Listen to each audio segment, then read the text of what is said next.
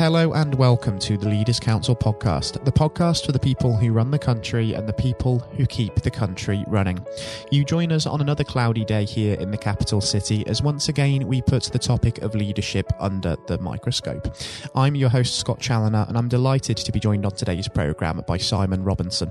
Simon is a director at ACR, a construction consultancy business encompassing civil and structural engineering, CDM consultancy, facilities management and project management. Simon, very warm welcome to you and thank you ever so much for taking the time to join us this morning. Many thanks for the invite. Much appreciated.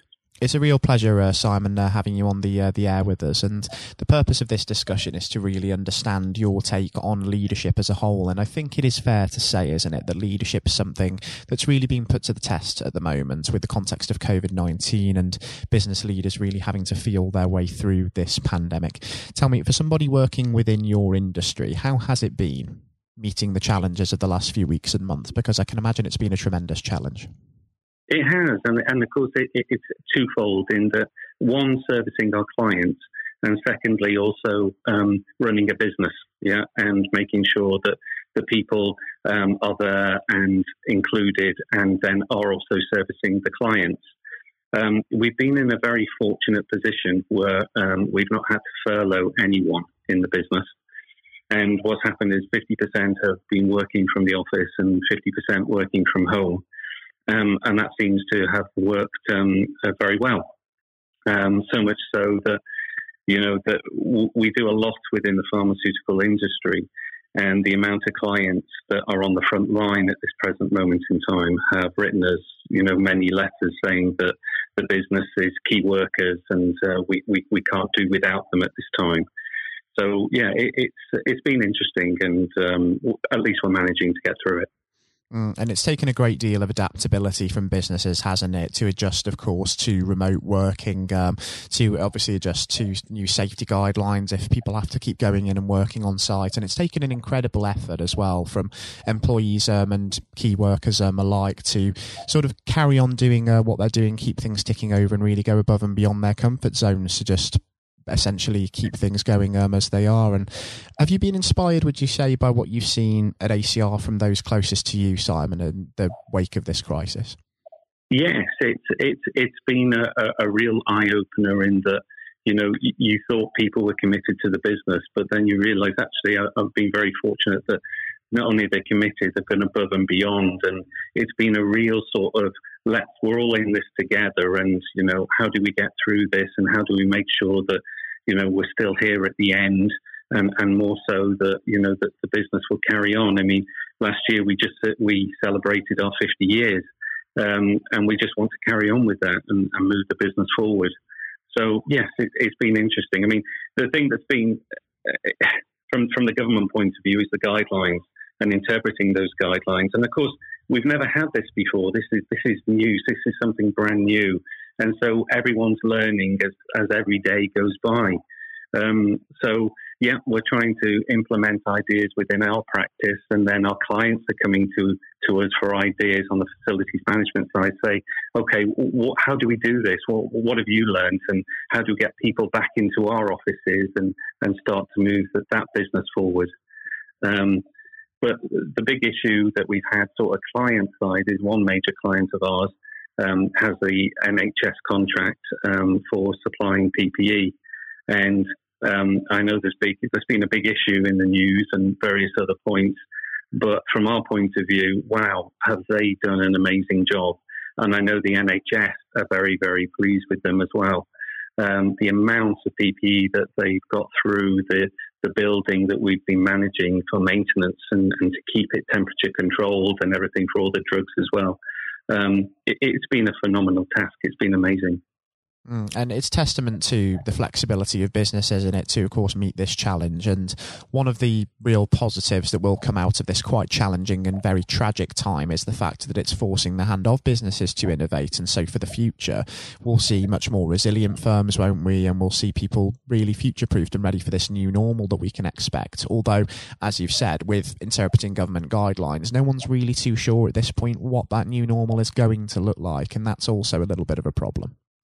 It is, but what's interesting is just before COVID happened, we of course had Brexit, and and how long that has gone on for.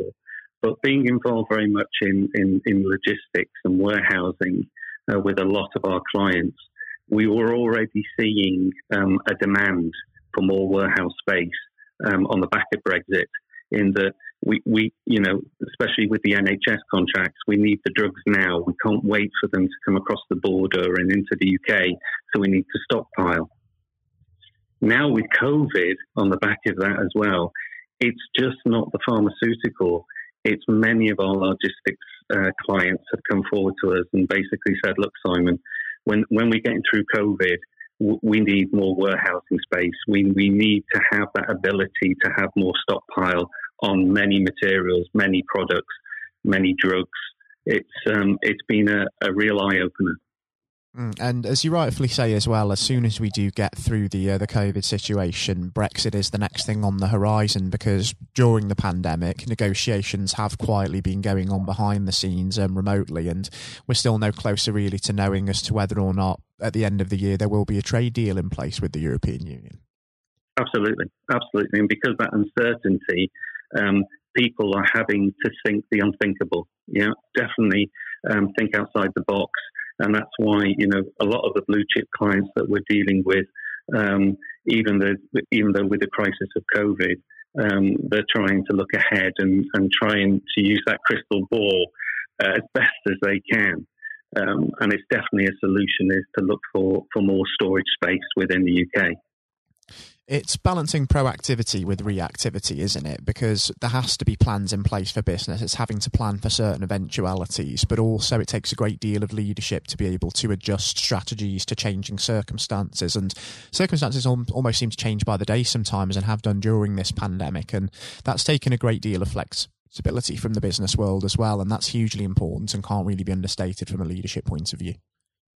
Oh, absolutely. I totally agree with what you just said. And it's going to be that flexibility and that thinking that the businesses that do that will still be here. The businesses that have, stuck their head in the sand and says, well, no, I've always done it this way and this is how it's going to be. I mean, COVID has changed many, many things. And it's going to be a totally different world out there. For how long? Who knows? But it's certainly going to be for a certain period, for quite a period of time. Now, from a leadership point of view, I think one of the key things in terms of learning is essentially having a great deal of experience and crisis management. We've already talked about some of the positives that come from COVID. That's going to be one of the positives, as well as the fact that businesses are having to modernise for the future, and it will breed some form of resilience for those that do get through. Now, considering your experience of managing this particular crisis and also the years of experience that you had in the business world before that, if you, Simon, had to advise somebody who is maybe about to start their first day in a leadership role, what sort of advice would you give them? One thing is you must listen to people. Yeah, I know a lot of people who go into a management role believe that they know it, they can solve it, but that's not what a leader is about. Is you must listen. And then take all that information and take your information also with you, your knowledge, and put that in a way that comes out with a few options and a few possibilities that then can be discussed, that you'll finally come to that final solution to go forward. And when we think about going forward, if you had to sort of chart a course over the next 12 months as to what you envision for yourself and for ACR, what do you hope to achieve as we move through the COVID-19 pandemic during that time, and then hopefully emerge from the other side and really begin to look to the long-term future, even if it is in the new normal? Well, I have to be honest, as I said at the start, we have been very, very fortunate. Some people believe that you make your own luck, and some people believe it comes along. I mean, I've worked hard and I still will continue to work hard. But we have already a number of clients, as I mentioned, that want more space. We are extremely busy. 20 this year and 21 is already looking very, very buoyant for us. And I think the UK definitely has a lot to offer. As the Brexit talks go on, I think we're becoming in a stronger position. I think Europe is starting to look quite weak. And from what I see in the market and what's going on with businesses, I'm very confident. It's really positive to hear that there's some confidence for the future there, Simon, for sure. And let's hope that as we start to understand what the new normal is like, it is going to be one that business can ultimately adapt to quite seamlessly. And, given how informative it's actually been having you on the programme today, I actually think it would be great from a listener's point of view at some point in the next year to have you back on the air with us, just to discuss where we're at that point in time, how ACR has continued to adapt, and maybe even discuss some of the new initiatives, if there are any that you're involved in at that point in time. Wonderful. That would be absolutely wonderful. Many, many thanks. I think that would be fantastic. And I've got to say, Simon, it's been an incredible pleasure having you on the programme today, and also a really insightful experience for myself as well.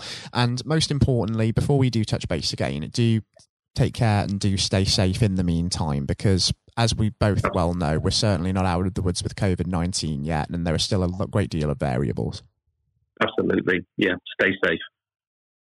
That was Simon Robinson speaking, Director at ACR. Coming up next on the programme today, I'll be handing over to Matthew O'Neill for his exclusive interview with Lord David Blunkett.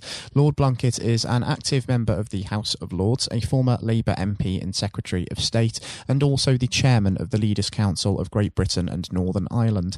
Despite being blind from birth, Lord Blunkett rose to prominence to become one of the most notable politicians of his generation, holding a number of senior positions in Tony Blair's cabinet, and serving as the MP for his Sheffield, Brightside and Hillsborough constituency for 28 years. He was elevated to the House of Lords as Baron Blunkett of Brightside and Hillsborough back in August of 2015. And I hope you enjoy listening just as much as Matthew enjoyed speaking with him. That's coming up next. Lord Blunkett, welcome. Thank you very much. It's very good to be with you.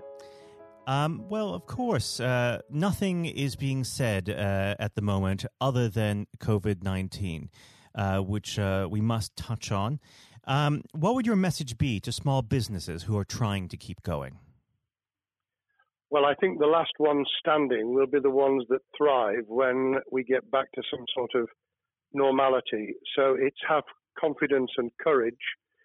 Obviously take advantage as far as you can of the government help. I think that Rishi Sunak, the Chancellor, has gone about as far as you could have expected in the circumstances. There are obviously small businesses that fall between the cracks. Those who don't have defined premises can't benefit from the business rate waiver, have not really been able to demonstrate that they can adhere to the PAYE for furloughing staff, and of course whether they can receive the grant, 10,000 or 25,000. All of those who can are obviously able at least to benefit from that for the time being and look to the future. But I think the second thing to say, and they don't need me to tell them this as a politician who did once do a business studies qualification, which is that it will be a different world, and being able to think about how that world will look in a year's time and be creative about it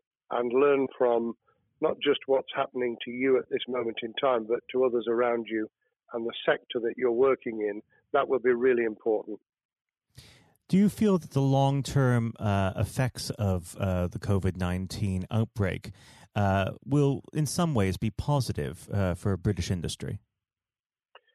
Well, only in the sense that people are having to be creative, they're having to adjust and innovate.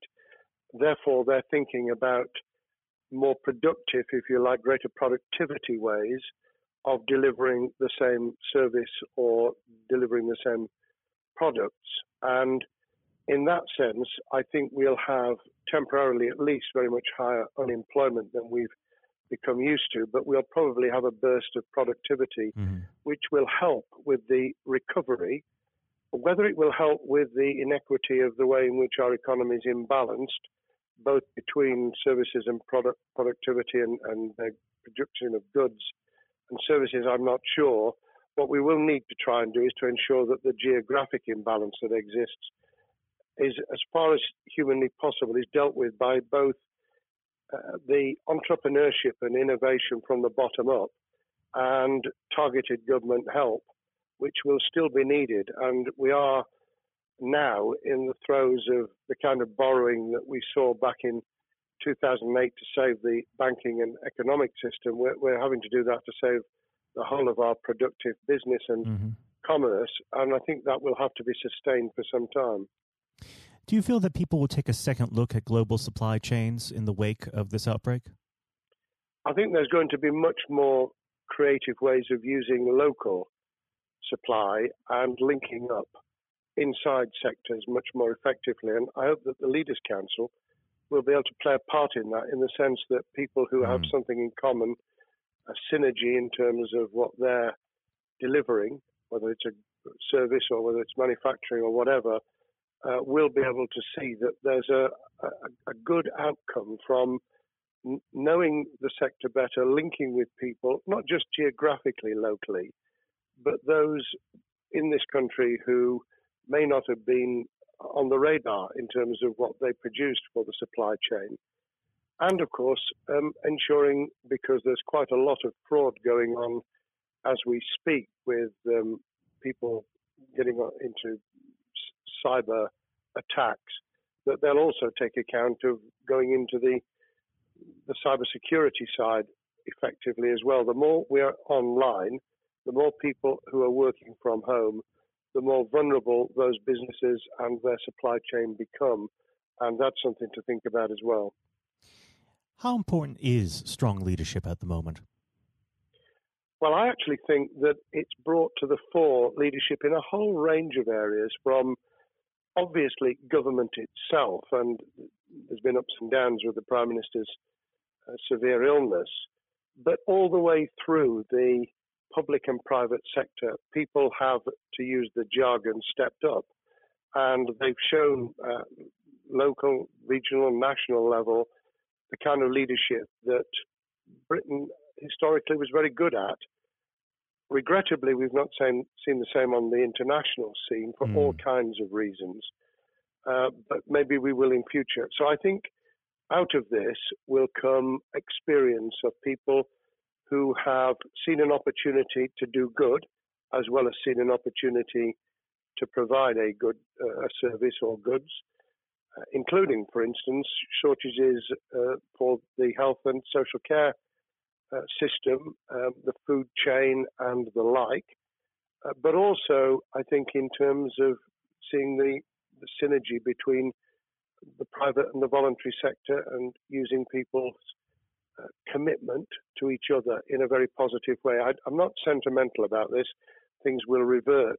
But actually, I think there's a kind of moment of moral judgment, of people feeling that they've got a role to play outside the immediate survival that they're engaged in.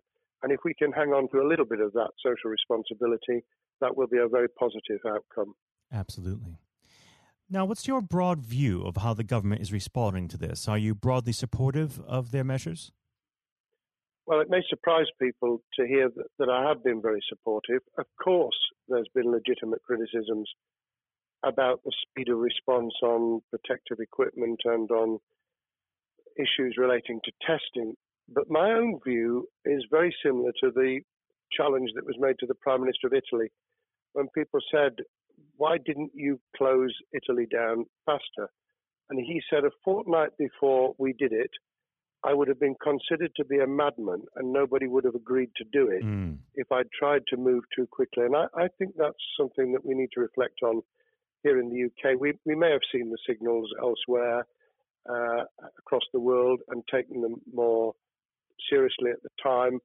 Hindsight is a wonderful thing, but as someone who's had his life in the opposite political party to the present government, I think that with some hiccups and mistakes, they've not done a bad job in what has been incredibly difficult circumstances.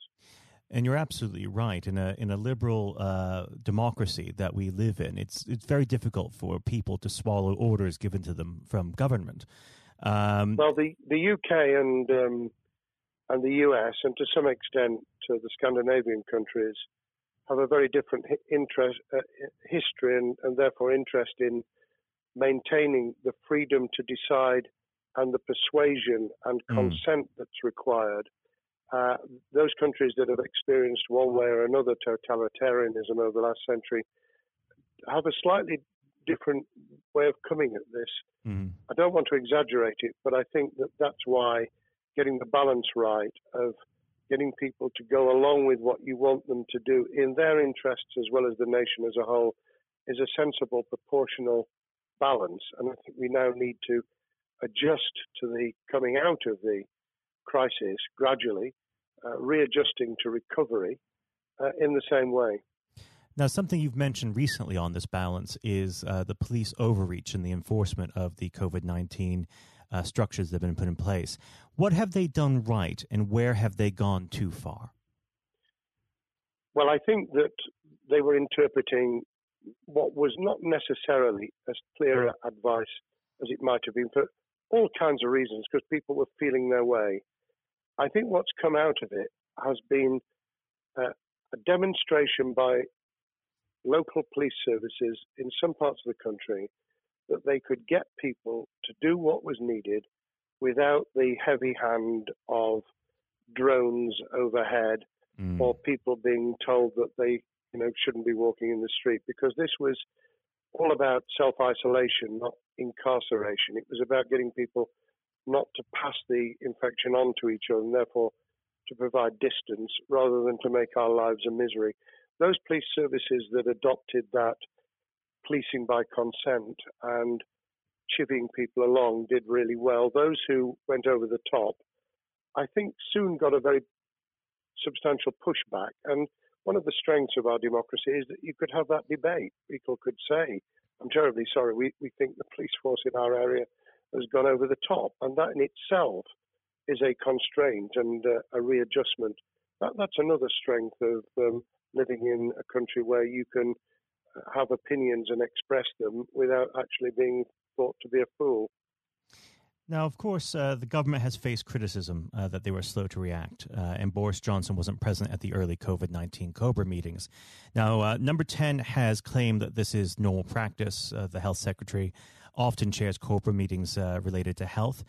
Does this tally with your experience as a Secretary of State, or would you have expected the PM to be more hands-on during the initial stages? I think different prime ministers do have a very different style. And Boris's style, which I think will now be considerably adjusted, was very swashbuckling. In some senses, delegating is a good thing, as every leader of every business or public service knows. Those who try to pull too much into themselves end up with a massive bottleneck, great failure of trust, and the inability of people to show what they're worth and to demonstrate their capability. So I'd be very wary of jumping in and saying he was wrong to delegate the essential COBRA meetings. What I was surprised about was that he didn't chair the first couple, because my experience with Tony Blair for the 8 years I was in cabinet was that Tony was a great delegator, but he would get a grip to begin with, watch what the difficulties were, and then give people direction and confidence to be able to get on with it. So looking back, I think Boris himself probably thinks, God, I wish I'd spotted the signals from elsewhere in the world more rapidly, and I'd just been there. However, this also raises another issue. All of us in positions of leadership need good teams around us. I think after this is over, he will be assessing those who really did step up and those who demonstrated their inadequacy. I think we'll probably end up in a year's time with a much stronger cabinet than we have today. Well, absolutely. And of course, we've seen a significant drop in the visibility of certain special advisors like Dominic Cummings during this entire period. So it'd be interesting to see how that pans out. It's certainly readjusted the role of those behind the scenes with those who should be taking the decisions, having received advice. Obviously, there's been a complete transformation in the profile of experts, if I might use that term, who'd previously been denigrated. Scientists, medics, people with behavioral science understanding. My only criticism was, were we getting wide enough advice? Were we narrowing it too much to a couple of key centres in London? But that's because I've always been adverse to everything being London-centric, I think there's great expertise, wisdom, experience out in the sticks, and we should use it. Rightly so. Now, was pandemic planning part of your time as a minister, particularly perhaps when you were Home Secretary? Well, it was, but it was on the back of risk arising out of counter-terrorism measures. Right. I was the Home Secretary for 3 months when the attack took place in September 2001 on the World Trade Center and beyond. We did an enormous amount of scenario planning, both desktop and real. On the back of that, it was very heavily orientated to future developing terrorism risk. I certainly got involved with talking about pandemics. I remember being at a seminar in Edinburgh where the university there had done a lot of work itself on the issue of pandemics. And of course, we saw SARS and other things emerging. I think people have criticised the government for not picking up the report from 2015, 5 years ago. I think that what happens is human nature kicks in. You deal with what you're immediately faced with. You can sponsor reports. And this is true of business planning, of course, as well, and scenario planning for what business continuity will look like, recovery plans for business, what will happen if there's a cyber attack, what happens if there's an energy shutdown. These kind of things you can look at, but you're immediately turning your eyes to what's in front of you.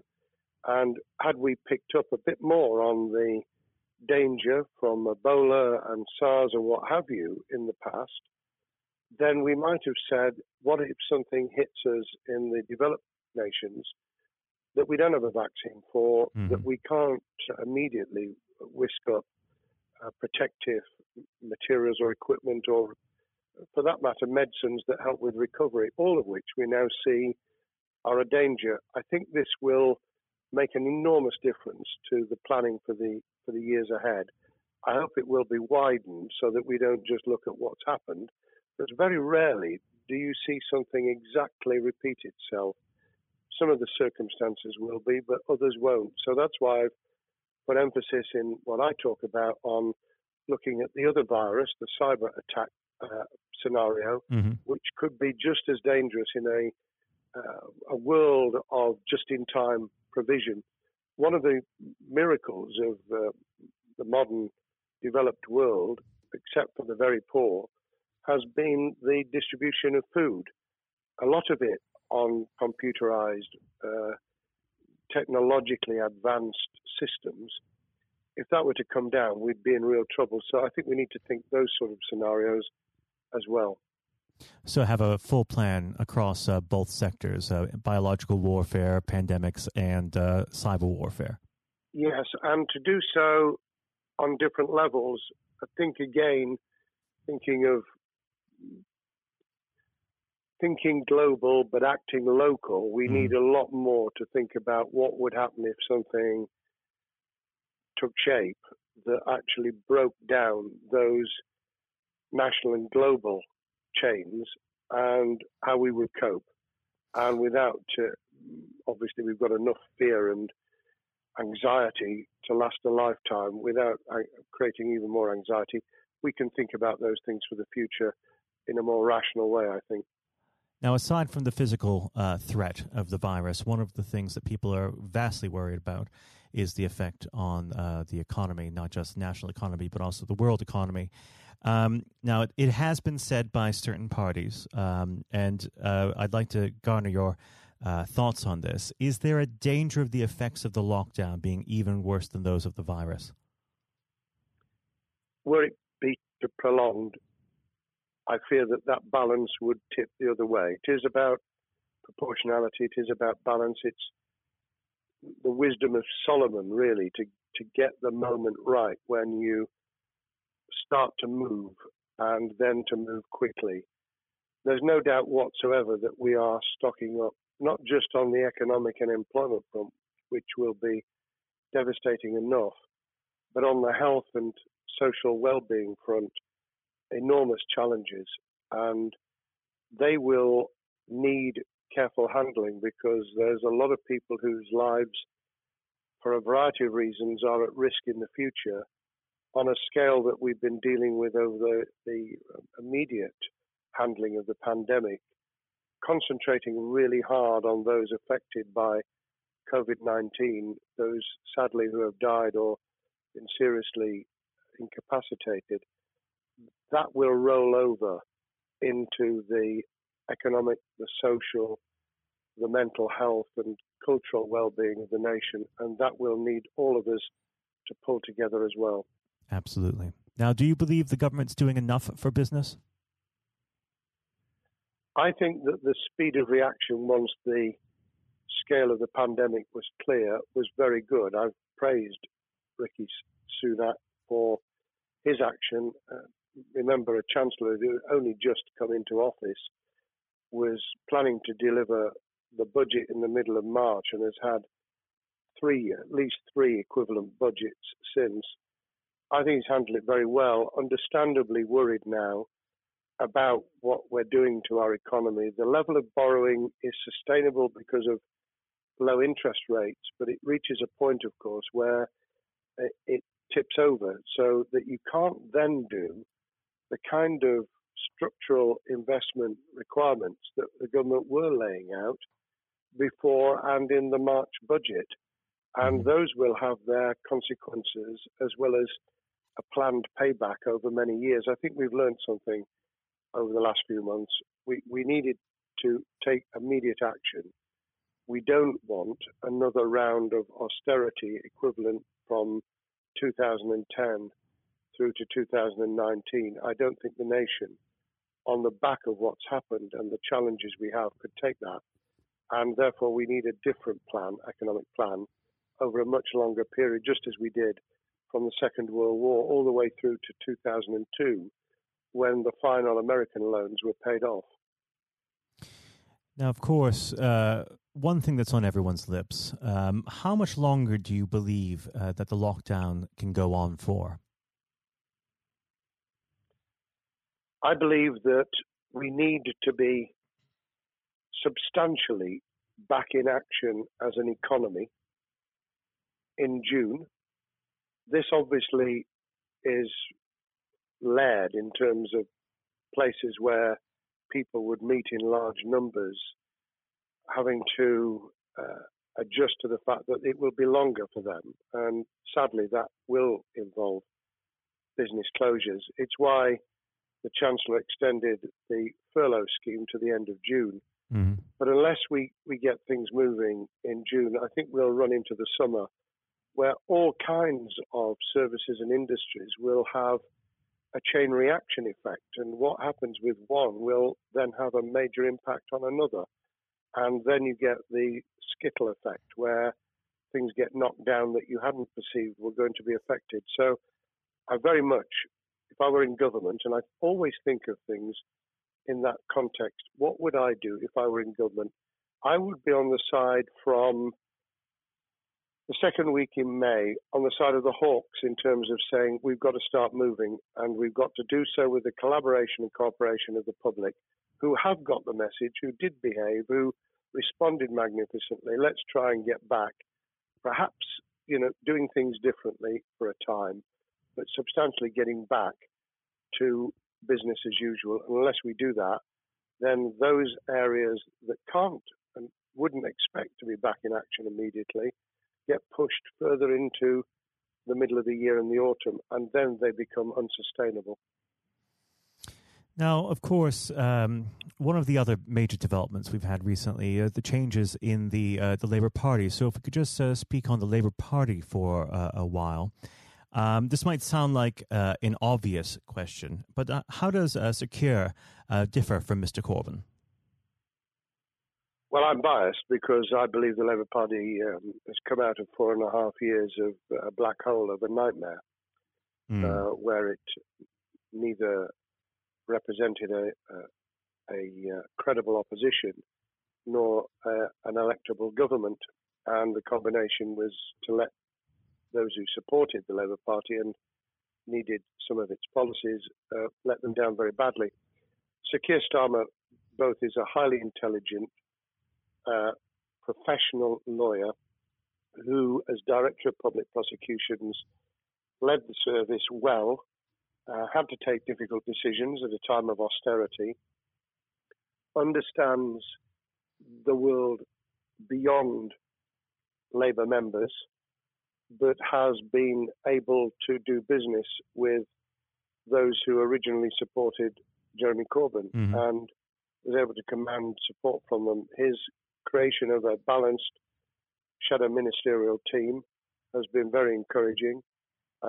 I supported Lisa Nandy, who he's made shadow foreign secretary, because I thought she understood the north of England and the disaffected former Labour voters.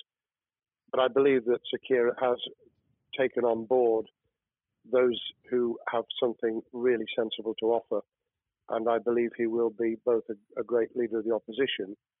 More importantly, he will then present himself as a credible alternative Prime Minister, and all governments need an alternative government at their shoulder.